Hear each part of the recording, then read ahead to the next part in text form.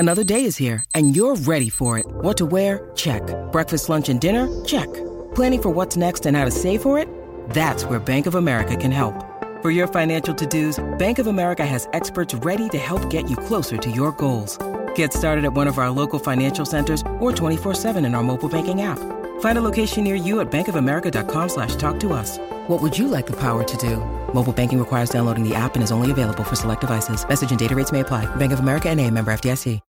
When you need mealtime inspiration, it's worth shopping Kroger, where you'll find over 30,000 mouth-watering choices that excite your inner foodie. And no matter what tasty choice you make, you'll enjoy our everyday low prices, plus extra ways to save, like digital coupons worth over $600 each week. You can also save up to $1 off per gallon at the pump with fuel points. More savings and more inspiring flavors make shopping Kroger worth it every time. Kroger, fresh for everyone. Fuel restrictions apply.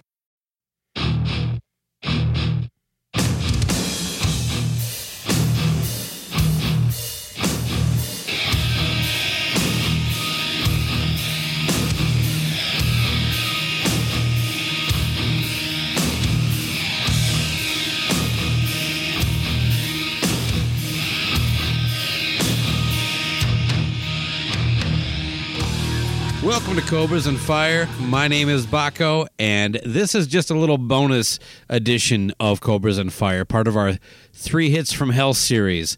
I had the opportunity to speak with Iced Earth Burnt Offerings producer Tom Morris, famous kind of Morris sound. They've done a lot of production with just the whole Florida metal scene through the late 80s, early 90s, or all the 90s, and it continues on today. They recorded with a bunch of other artists and stuff like that, too. But yeah, it's kind of a companion piece to the Iced Earth episode that dropped this week. This is just kind of a little bit of an added bonus. I would like to say one thing about this. When I was interviewing Tom, I was being incessantly bombarded by phone calls from one particular person, and no, it was not Loose Cannon. And it really, I'm not going to lie, you'll hear it. It kind of threw me off my game a little bit. I don't typically stick to my notes as rigid as I did on this one.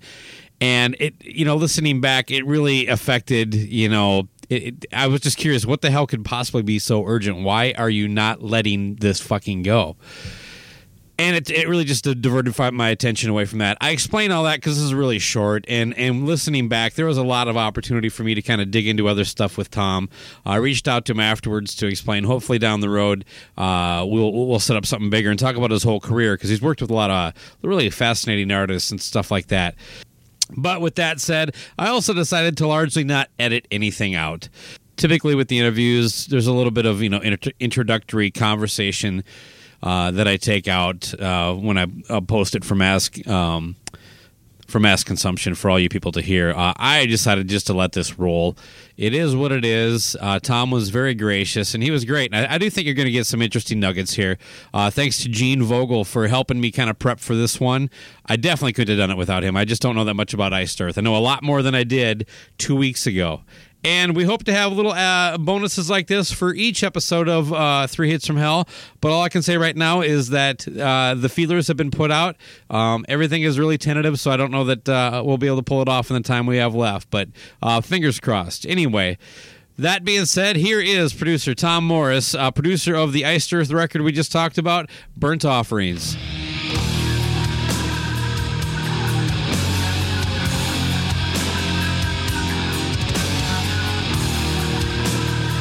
Hello.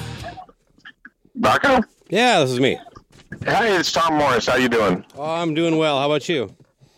I am doing okay. I'm sorry about that. I was actually I had to go pick up John Schaefer from the airport because he and my brother are working on a new Demons and Wizards album, and my brother got a little sick and couldn't pick him up at the airport, so I volunteered to go pick him up, and it ran late, so I apologize about that. Yeah, no problem. I appreciate your calling back.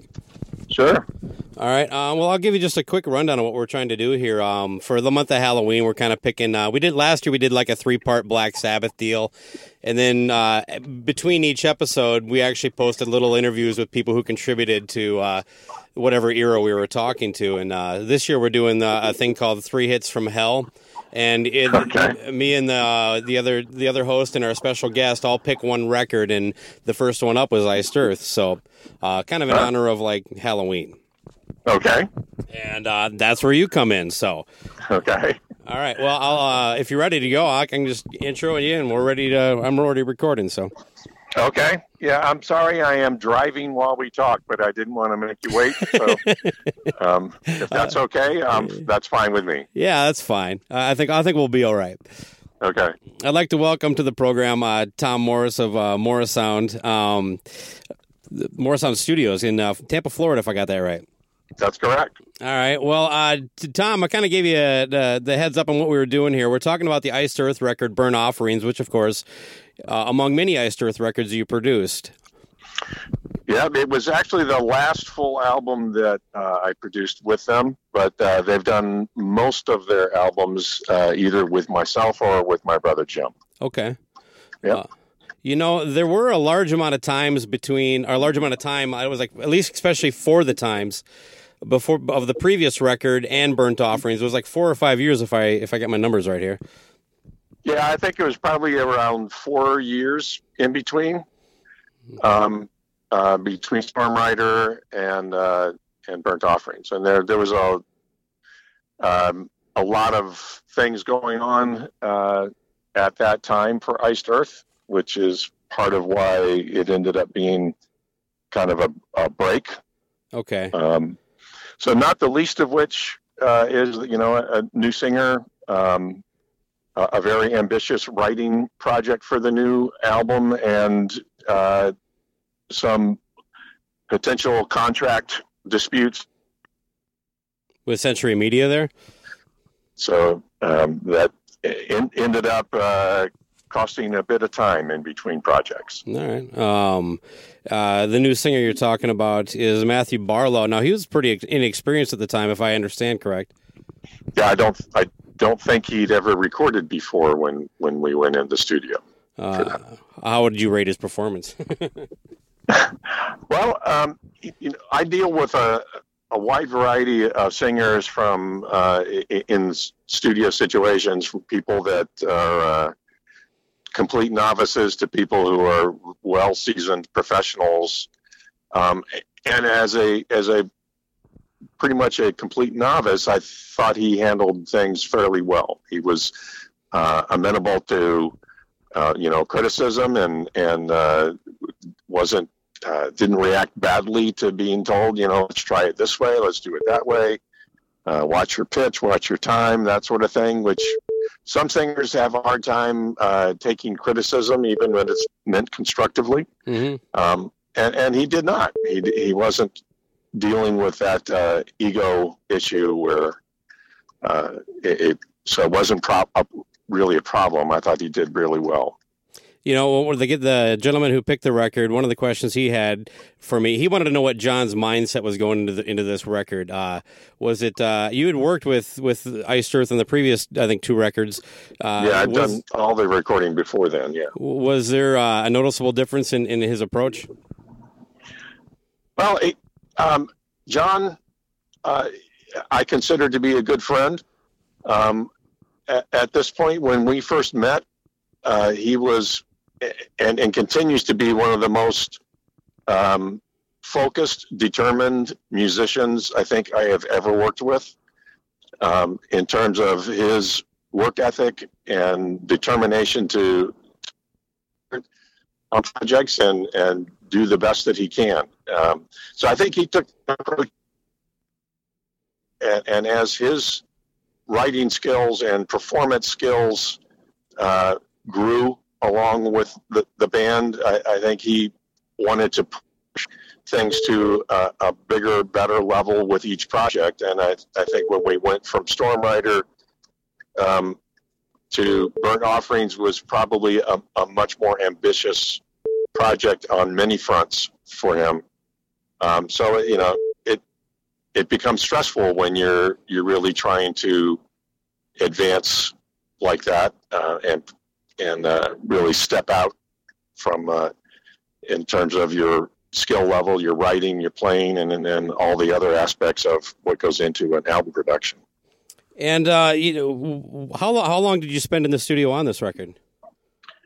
Well, now you're really stretching my my memory. At the time, I can't tell you how many hours or days we spent. It was kind of done somewhat piecemeal in that all the guys were in the band had day jobs as well.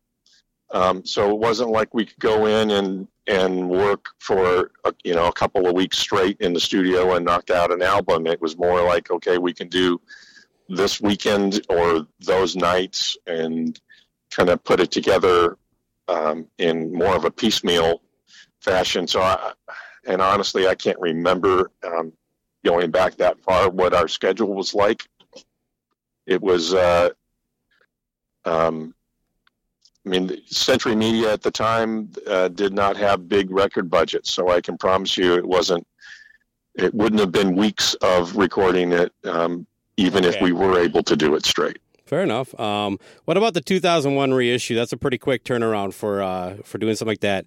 A couple questions there. What was the reason for doing it so soon after the release? And also, we weren't really sure, was this a full remix? No, not the whole album. There were individual cuts that were remixed. And that boils down to just John, I think, not being happy with the way some things came out. In particular, when we were working on that record, we had some real issues with the drummer at that time and his skill level in the studio. Okay. So I think it never really turned out to have the kind of performance that John had been hoping for on the project, and it was his decision to try to redo some of that and make it better. What are your general thoughts and memories of this record? What are my general? I'm sorry, I didn't quite hear all that. Just like, when you're looking back, how do you view this record? Is it one of your favorites? I think it was my favorite Iced Earth record for a number of reasons. That at least of the ones that I worked on. In the earlier stuff, I think John was still kind of finding his place as a songwriter, especially, and I think his songwriting was really coming into its own with this album compared to some of the earlier work. So from that aspect, yeah, I kind of look back on that as my favorite of the ones that I produced with John. When would be the last time you listened to it? Actually, when you sent me an email saying, "Hey, could I do an interview?" I had to go back and listen to it. I've done a lot of records since then. Yeah. So, yeah. And it sounds like you still have a pretty good relationship with John. You're picking him up at the airport today. Yeah, like I said, I consider John to be a good friend. He always has been, and I think always will be. Well, a couple things beyond the Iced Earth thing.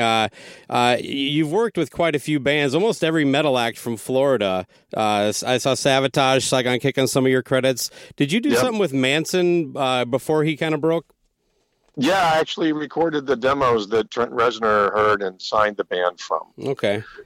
Another one was Seven Mary 3. I like that record, American Standard. I guess I didn't know that you were the producer on that. But yeah, I produced their first 4 records. So, yeah. And you also list John Travolta and Beyonce. What did you do with those guys?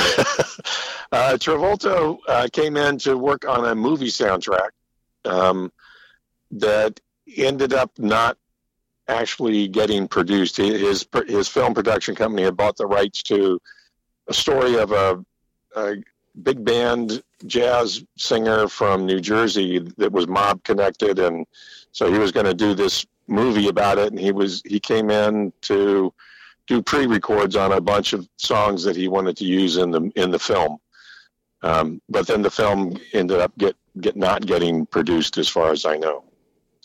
And Beyonce, I actually recorded the Destiny's Child was in town on a tour, on an album at the time, and needed to get vocals done, so I recorded vocal tracks on a couple of the tunes on that album. Right on.